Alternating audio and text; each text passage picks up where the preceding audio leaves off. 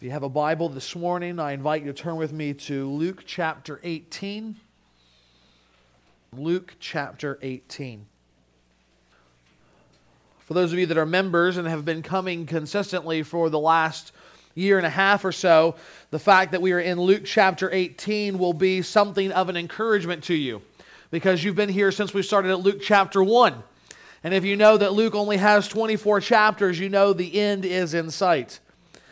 A year ago, this past Christmas, it was more than a year ago, we started at the end of October, we started Luke's Gospel, and we tried to arrange it so that in Luke's accounting of Jesus' life, we arrived at the Christmas story on Christmas Sunday.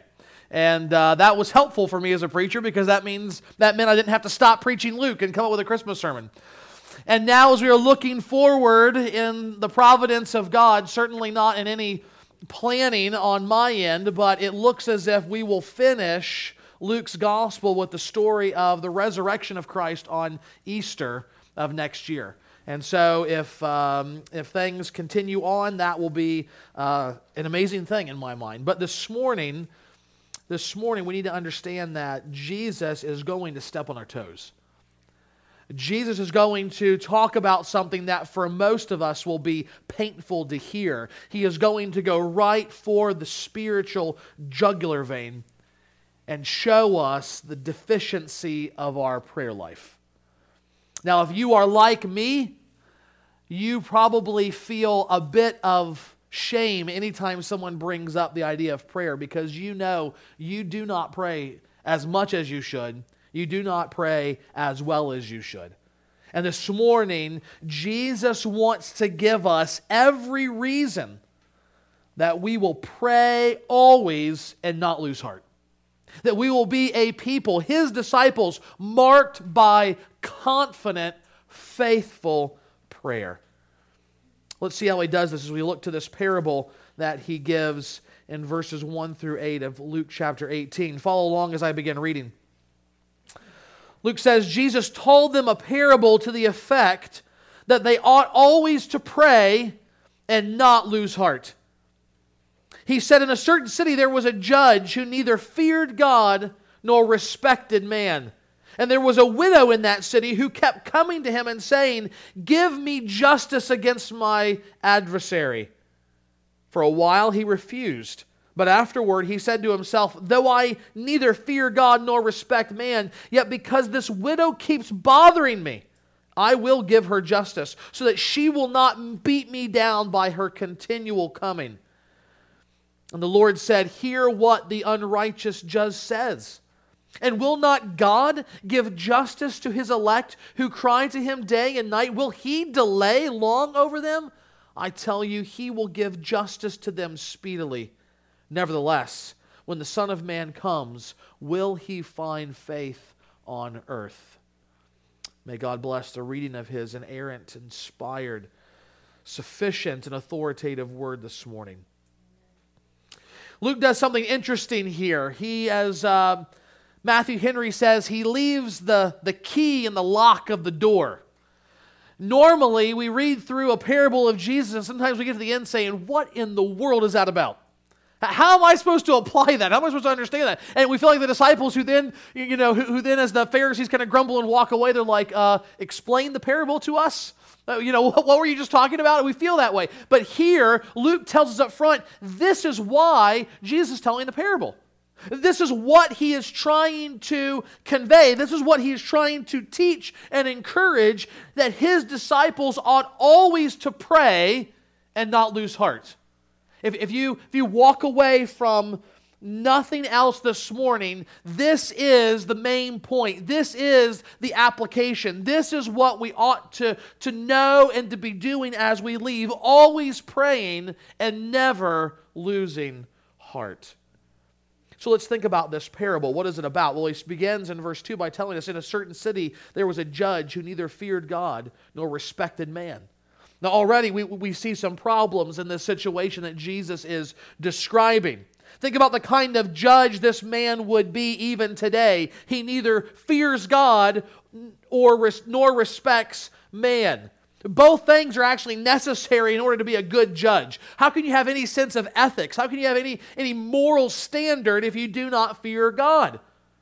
Furthermore, how would you have any kind of desire to serve for the betterment of your community, to serve those in your neighborhood, those that are coming before you, if you don't respect your fellow man? And yet here is this person. He has no sense, no desire for justice or mercy. He's not a good judge back then, and he certainly wouldn't be a good judge today. So already we're kind of off to a bad start. Here's this wicked, unrighteous judge, and we're thinking, I don't want to go before this guy. But there is a widow in that city who must go before him, the only judge that's there. Now, culturally, we understand the widow was probably the most vulnerable person in the society of that day. It was certainly a patriarchal society, but it also had no welfare system. So if she has no family, she's truly left as a widow, no one to care for her, then she would have had few resources and virtually no influence in the community. No one would have bothered to listen to her voice. No one would have cared. So here are these two people, a marginalized widow and an unjust judge, and Jesus is already putting them together at the beginning of this parable. And you can just imagine those listening saying, this is not going to go well. What's going to happen to this poor woman? Who's going to care for her? How will she find justice? But Jesus says this widow kept coming to the judge saying, give me justice against my adversary.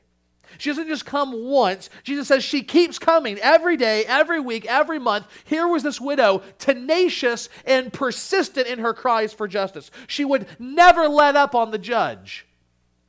Joshua and I were practicing our note-taking this week, and we were listening to a man preach, and I listened to his sermon again on this passage, and he said, imagine in a modern context, the judge would walk down the courtroom steps, and there she is, sitting on the hood of his car. He gets home at night and she's out on the street. He stops for Starbucks coffee in the morning and she's there on the corner constantly saying, give me justice, give me justice. And Jesus says for a while he refused. But afterwards said to himself, though I neither fear God nor respect man, yet because this widow keeps bothering me, I will give her justice, so that she will not beat me down by her continual coming. Now, it's amazing that this guy understands exactly who he is. Did you catch that? I mean, he has no false ideas about his identity. He knows he does not fear God. He knows he does not respect man. He's not shy about that. He's not fooling himself or anyone else. He just doesn't care. And yet this poor widow wore him down. He says, I can't take it anymore. She's relentless. Everywhere I look, she's there. Every time I'm walking on the street, she's begging. Every time one case moves on and the next person comes up, there she is saying, give me justice, give me justice. I just don't want to see her anymore. Get her out of the court. Give her whatever she wants. Well, that's the parable that Jesus told. Why did he tell that parable? Again, he makes it clear. He wants to encourage us to always pray and not lose heart. So as we think about how we are meant to apply this to our lives, that is the key, but we want to unpack that in 4 ways. First, we need to see from Jesus the invitation to constant prayer. The invitation to constant prayer. Now, if you are a Christian, if you are a believer, the idea of prayer is almost second nature. The first thing, the first evidence that Saul, who was a persecutor of the church, was truly converted and would eventually become Paul the Apostle, we read in Acts is, look, he prays. So to the early Christians, the first evidence they truly had the Spirit of God is that he is now calling out in the name of Jesus in prayer. And so prayer should be second nature to us. We should feel the privilege and the weight and the need to come before God in prayer. But that's not always the case. That should be the case. That should be the reality of our lives. But one of the deficiencies of American churches is that we are essentially a prayerless church. It is few and far between. If you just start looking through random church websites, you will find any mention of a regular prayer meeting, which used to be the staple of American church life. Why did the public prayer go away? It's because private prayer went away. As God's people in this country, we simply don't take prayer seriously. But that's the very opposite of what Jesus expects of us, that Jesus wants of us. He is inviting us here. He's saying we ought to have a life of constant prayer. He told this parable that we ought always to pray. Now, why is prayer so important? Well, to begin with, remember what James says?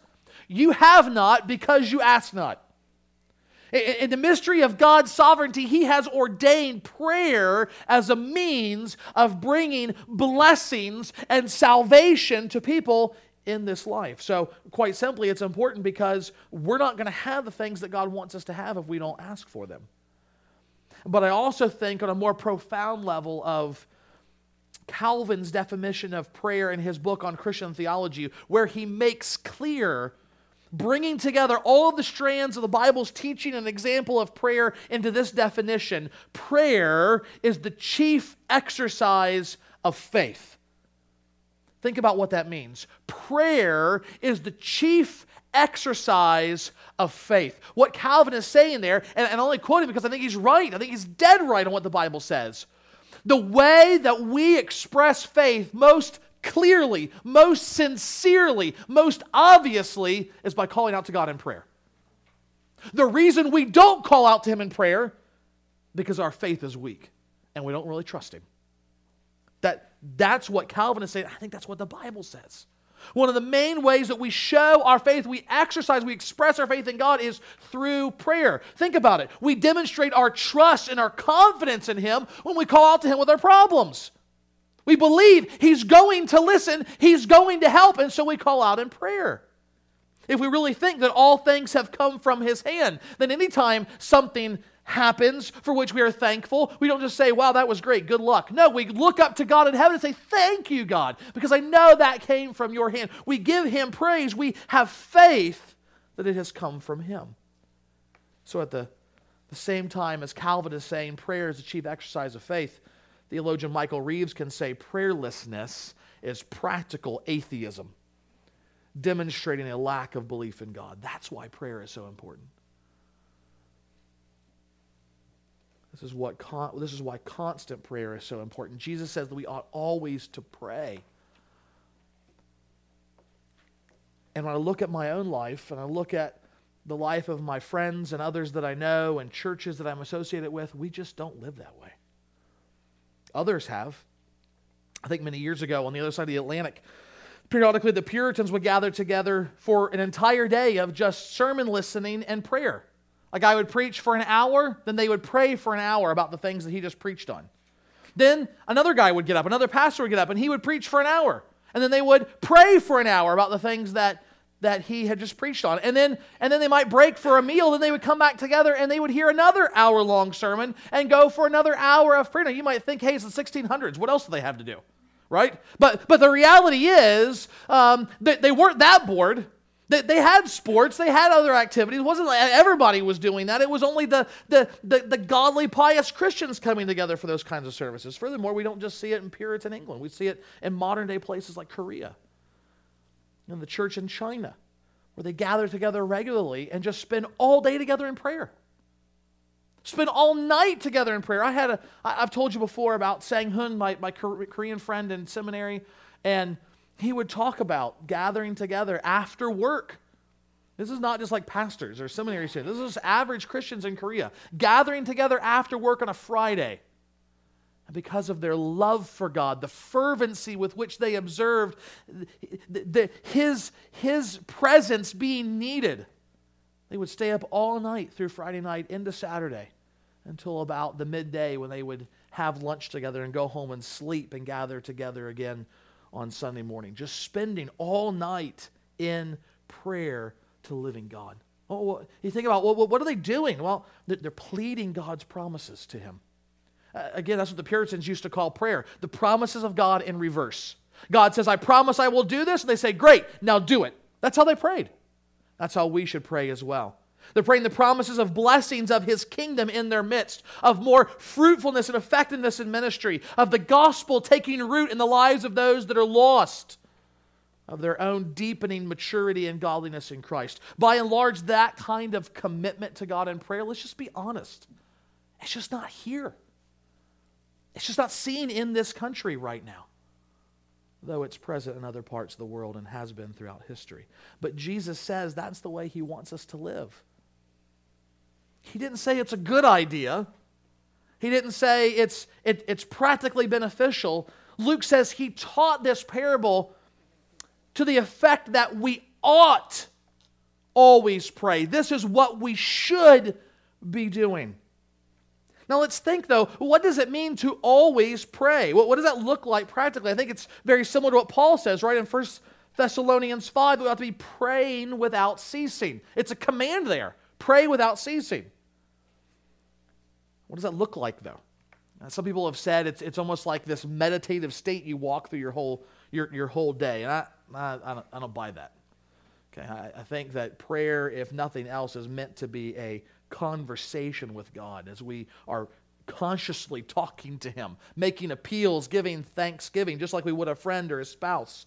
So I think when Jesus says we ought to be always praying, or Paul says we ought to pray without ceasing, it's about an attitude and a willingness to pray at a moment's notice with any care or any word of thanks to God.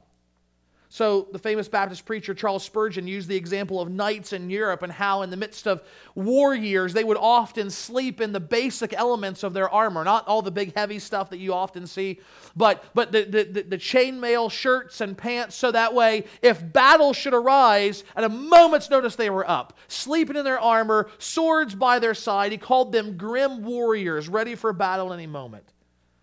And Spurgeon goes on to say that's what we should be like at prayer. At home, at work, in triumph and defeat, always ready to call out to God and pray. But that's just us individually. Think about what that might look like for us as a church.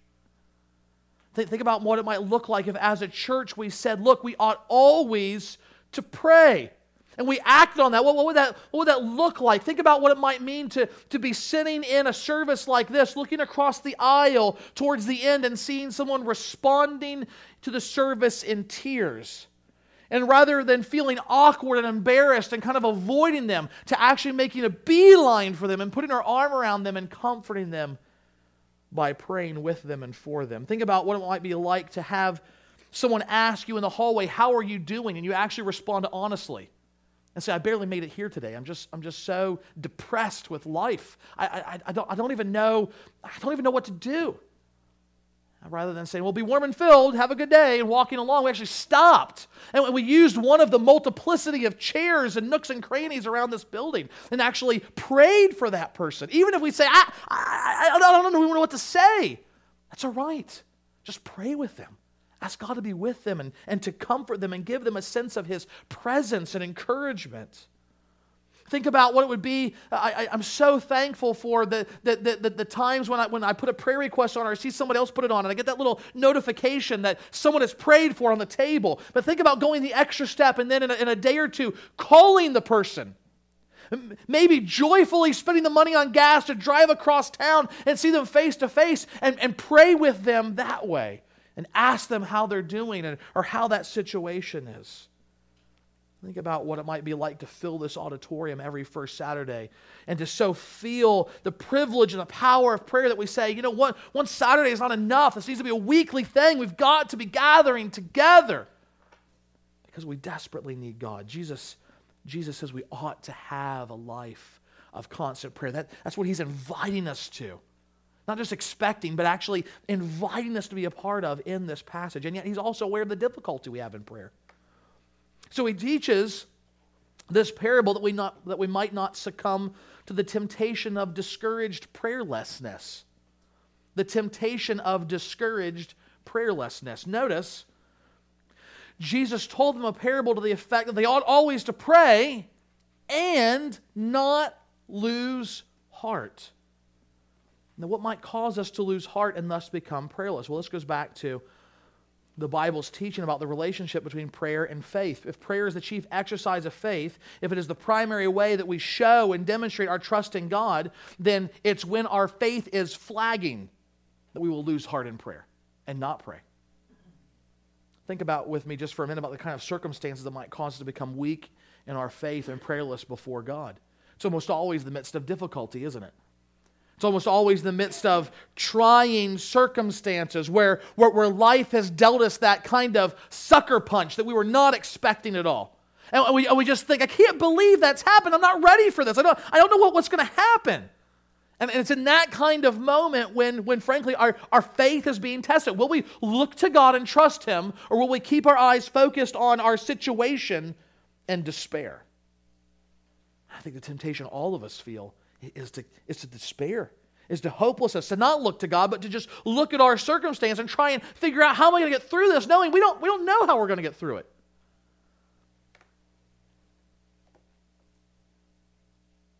Sadly, we begin to believe that God doesn't really care for us because of the situation we've just gone through. So painful is the event that we cannot see a way forward and believe that our circumstance is not going to change. We begin to walk down this path of despair and get to the point where, frankly, prayer is the last thing we want to do.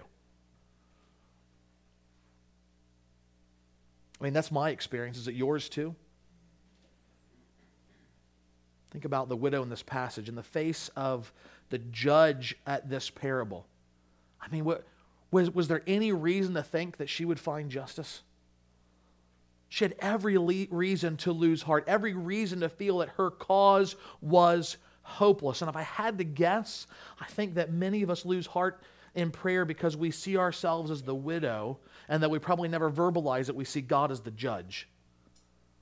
We see, because of what we have gone through, what we've experienced, we think of our situations being hopeless because God has allowed it to happen. He's just an unjust judge. He's just a heartless judge, unwilling to give us justice, unwilling to give us anything good in this life. I mean, that goes back to the garden where Eve doubted God's goodness and His provision of all things and withholding the tree by which they would die if they ate of its fruit. And we're no different. We think to ourselves, why should I bother to pray? God doesn't care. He's not listening. What's the point? That's the temptation that we face. One time in seminary, I had emailed a professor because there were some basic classes on a subject that I was expected to take as part of my degree program, but I had several classes very similar to them in college. And I wanted to get out of the basic classes and take advanced classes in the same subject. And so I emailed the professor thinking this is not going to be a big deal, but he replied in a very discouraging way, basically saying he didn't have confidence that those college classes would have covered the material in the same way, with the same kind of emphasis, and therefore he was pretty much unwilling. It was unlikely that he would let me get out of those, but I could still come by to his office and talk with him. Well, I don't mind confessing that I was pretty indignant and frustrated and had a pretty bad attitude and kind of was prepping for the meeting by saying, I'm going to show him. And halfway across the seminary campus, my kind of eager, angry step suddenly lost all of its power. And I began to slow, and I began to move from indignity to despair, thinking, why am I even going to this meeting? His mind's made up.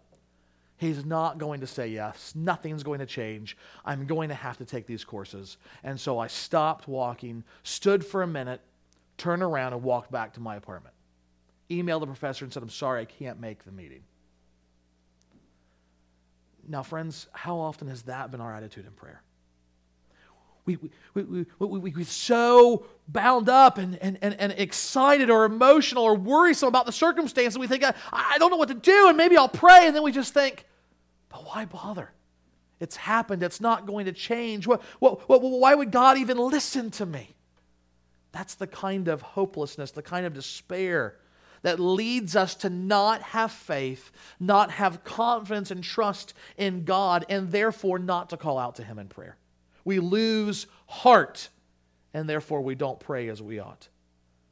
And here, in this parable, Jesus understands that temptation.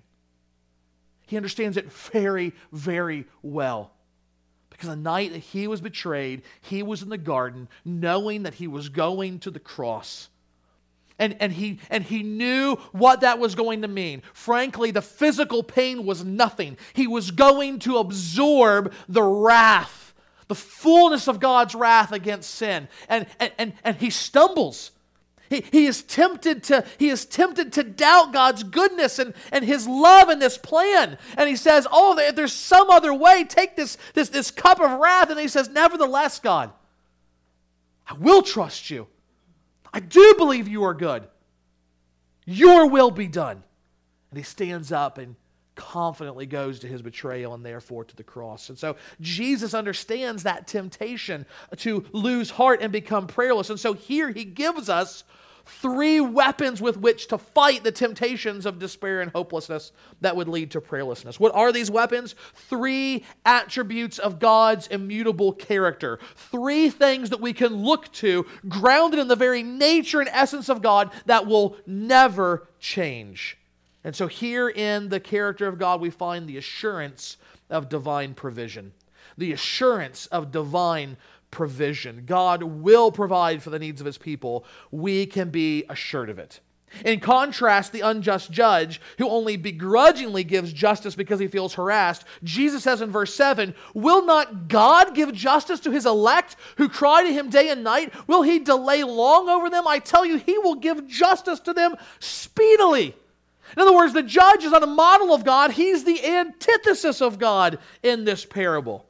And so from these verses, Jesus sets before us 3 attributes, 3 characteristics of God, and each of them is meant to be a dagger that we stab into the heart of hopelessness so that we may always pray and never lose heart. So what are these 3 characteristics? What are these 3 weapons against our temptation? First, God is just.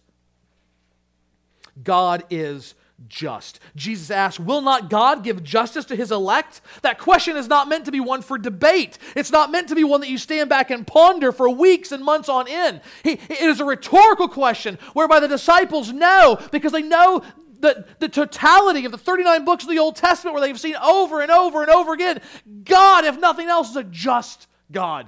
He is just, and yes, He will give justice to His people, His elect.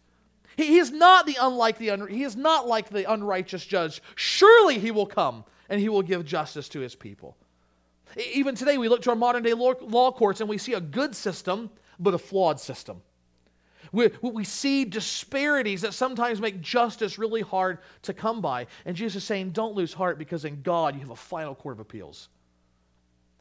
You may not get justice in this life, but one day you will fully and finally be vindicated, for God is just. And because He is just, we can have confidence to go before Him in prayer, knowing that we will be heard, we will have justice. More than that, Jesus says God is love. God is love. God is just, but God is love. Notice again, to whom God gives His justice. Verse 7, to His elect who cry to Him day and night. Now, that term elect is used all throughout the Bible, Old Testament and New Testament, to describe God's people. The doctrine of election says that God is the one who chooses to save a people for Himself. So out of the mass of sinful humanity, out of the mass of all those justly condemned for their sin, stained by sin, blinded by corruption, He chooses to save some for Himself to be His people. And so Jesus will say things like this in John 15. You didn't choose me, I chose you and appointed that you should go and bear fruit. Likewise, the Apostle John will later say, we love God because He first loved us. That's how John describes election, God's love towards His people. Now, I press home that point because some in the church, not necessarily here, but in other churches, want to make the doctrine of election a lightning rod. They want to make it a point of controversy and this thing to be argued about, but the Bible never presents it that way. The Bible always presents the doctrine of election as a source of comfort and assurance to God's people. And so that's why in John 15, Jesus can say, you didn't choose me, I chose you and appointed you that you should bear fruit. And in the very next verse he says, so whatever you ask in my name to the Father, He may give it to you. You see what Jesus says there? You don't have to worry about your relationship with God depending on you. God is the first mover. God is the one who saw you when you were not even looking at God, and He reaches down and He saves you. He calls you to Himself. He cleans you up. He washes you off. He gives you the glowing raiment of Christ's righteousness and says, you are now my child. So you call out to God and ask for whatever you want in Jesus' name, and you will be heard because you are God's elect. He has set his seal of love upon you. That's why when Jesus' disciples say, Lord, teach us to pray, what is the first thing he teaches them? When you pray, say, Father. Father, when you call out to God, you're not the judge of the universe to whom you're calling anymore. You are calling out to Father. And so, when at least one of my kids was little, that being around some of you growing up, they suddenly looked at me and said, Pastor John.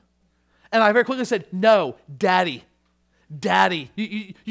The very different relationship. And Jesus is saying the same thing. You're not coming to God just as king, though he is a king. You're not just coming to him as a judge, though he is a judge. You are now calling out to him as Father. Because through Jesus, we are now adopted as sons alongside him. We are brought into the eternal fellowship of the triune God. The Father forever loving the Son forever loving the Father, and now we are forever loved by the Father along with the Son. And so we call out to God, Father, because we are loved. We are his elect. Amen. God is just, God is love, and God is wise. God is wise. Now, that word wisdom does not even come close to being in our text. You might wonder, how does he get that? The reality is, though, wisdom is not used, wise is not used, it's all over the passage. Jesus says, verse 8, I tell you, he will give justice to his elect speedily. Nevertheless, when the Son of Man comes, will he find faith on the earth? Now, notice what Jesus does. He connects the giving of justice with his return. He says, will he linger long? No, he's going to come speedily to give justice. Here's the problem. Do we feel like God has speedily come? No. I mean, Jesus connects the giving of justice with his return. And last week, I think we established by looking at one another that Jesus has not yet returned. No offense to some of you. Right? The Son of Man is not yet appeared, and yet that's where Jesus says full and final justice is going to come. And so that might be a problem for us because they're saying, I want it now. Where is it? And the fact that justice has not come may cause us to think God is not good or God is not wise. He doesn't really know what he's doing. Look at the world. Surely he should have come back already. But remember what Peter says in his second letter? The Lord is not slow. There's that word again. Will the Father delay? Will he be slow? No, he will come speedily. Peter says the Lord is not slow to fulfill his promise, as some count slowness, but is patient toward you, not wishing that any should perish, but that all should reach repentance. That there is wisdom in the delayed return of Jesus. From our perspective, from God's perspective, there's no delay. It is going to happen precisely at the appropriate time because God is good, God is wise. Even now, before the return of Christ, God hears and answers our prayers. And what does he do? He wisely decides to say yes, no, or wait. We ask for all kinds of things, but God's going to say yes, no, or wait. Now, some of you can tap into your inner kid, but let me just talk to some of the kids that are here. Do you like it when you're told no? No. Do you like it when you're told wait? No. Right? I am reminded, in our family, we like the Willy Wonka movies. And I'm reminded of course, the name just completely went out of my head, but Veruca Salt. As she's singing in the original, which is, I mean, there's no contest is better. I know, we can argue that later, but Gene Wilder, come on, how are you going to go wrong? But she's saying, I want the world, I want the whole world, and when does she want it? I want it now, right? That's how we are, isn't it, kids? And let me tell you something, when you grow up, often it doesn't change. We want it now, and God is saying, you don't want that now. You don't want that ever. You think that looks good, but it's not. That's the reason why mommy and daddy and other grown-ups will say, no, you cannot eat the entire bowl of candy the night of Halloween. Okay? That is not going to go well for you. Okay? You will go from a plastic bowl to a porcelain bowl in just a few hours. And you are not going to like the circumstances, right? The grown-up is exercising wisdom and saying, yes, no, or wait. And God does the exact same thing. Sometimes we are so impatient, we think, I know this would make the situation better. And God says, you don't have a clue what's going to make the situation better. because you don't know the end from the beginning. You're not eternal. You can't see the intentions and desires of the hearts of all those around you, including yourself, that this is really selfish and not going to be good for you. God is wise, not just in waiting, as we see it, to send the Son, but even now in determining how He answers our requests. So, God is just, God is loving, God is wise. How do we drill these things into our minds and hearts? Because here's what Jesus is saying. If you get those three things, then you're always going to have faith in God and call out to Him in prayer. It will slay at the root hopelessness. Because you're going to say, no, I know for a fact, I believe God is just, God is loving, God is wise. I can call out to Him in prayer. How do we drill these things into our mind? Well, it might seem cliche, it might even sound trite, but frankly, we read the Bible. I mean, remember, if prayer is the chief exercise of faith, then we have to ask, how is faith created? How is faith deepened in a person's life? And Paul gives us that well-known answer from Romans 10, faith comes by hearing the word of Christ. So do you want to have the rock-solid character of God so poured as a foundation under your feet that you will never lose heart and you will always pray? Then you've got to be in His Word, seeing how over and over and over and over again from the beginning of time, predicted on to the end of time, He is always just. He is always loving, even to sinners, but especially His elect, His people, and He is always wise. That's how we take up these weapons of warfare against hopelessness and live lives of constant prayer. Jesus here through this parable has invited us to constant prayer. He has shown us the temptation of hopeless prayerlessness. He has given us the assurance of divine provision. And finally, we need to see His expectation of faithful persistence.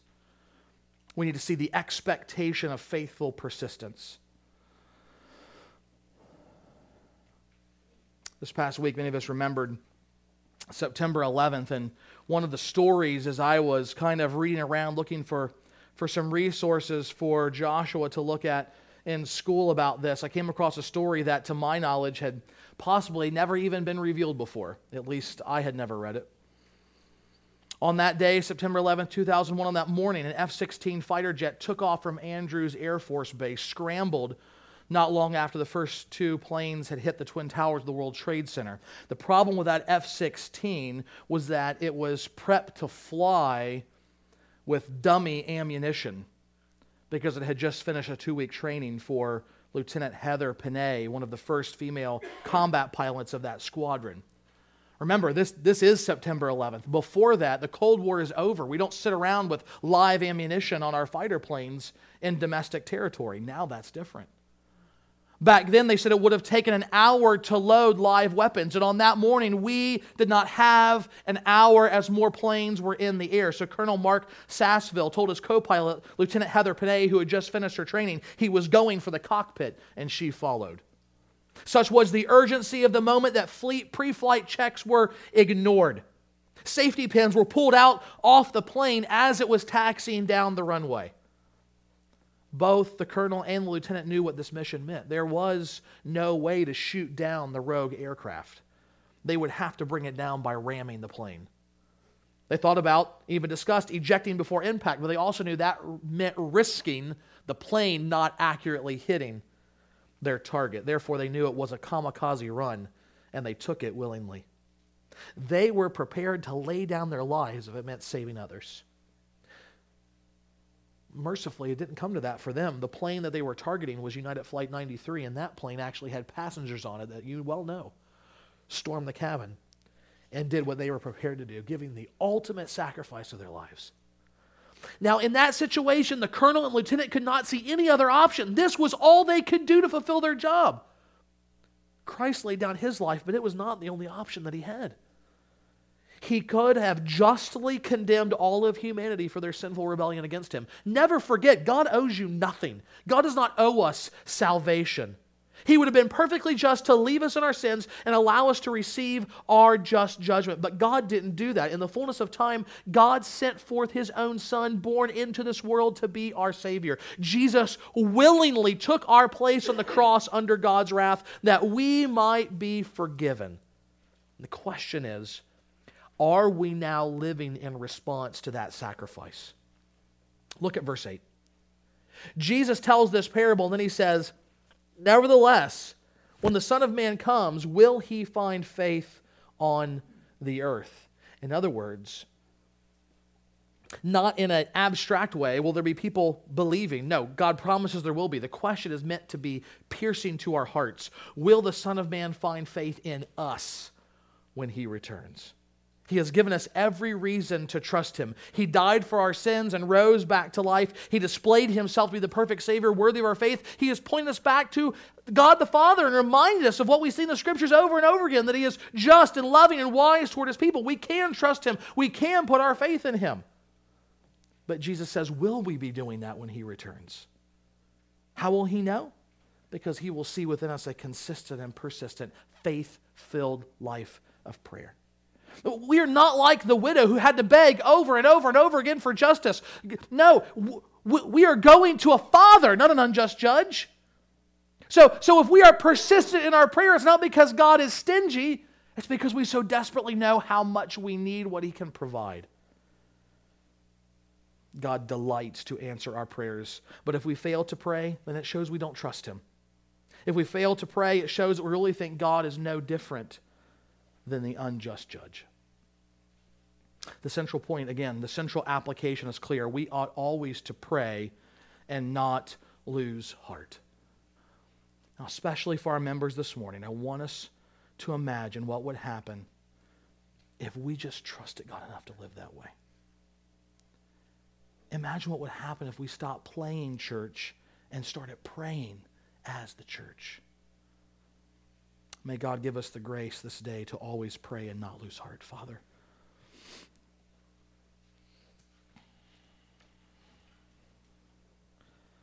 Our faith will rise when we look to you, when we look to your glorious scene through your only begotten Son.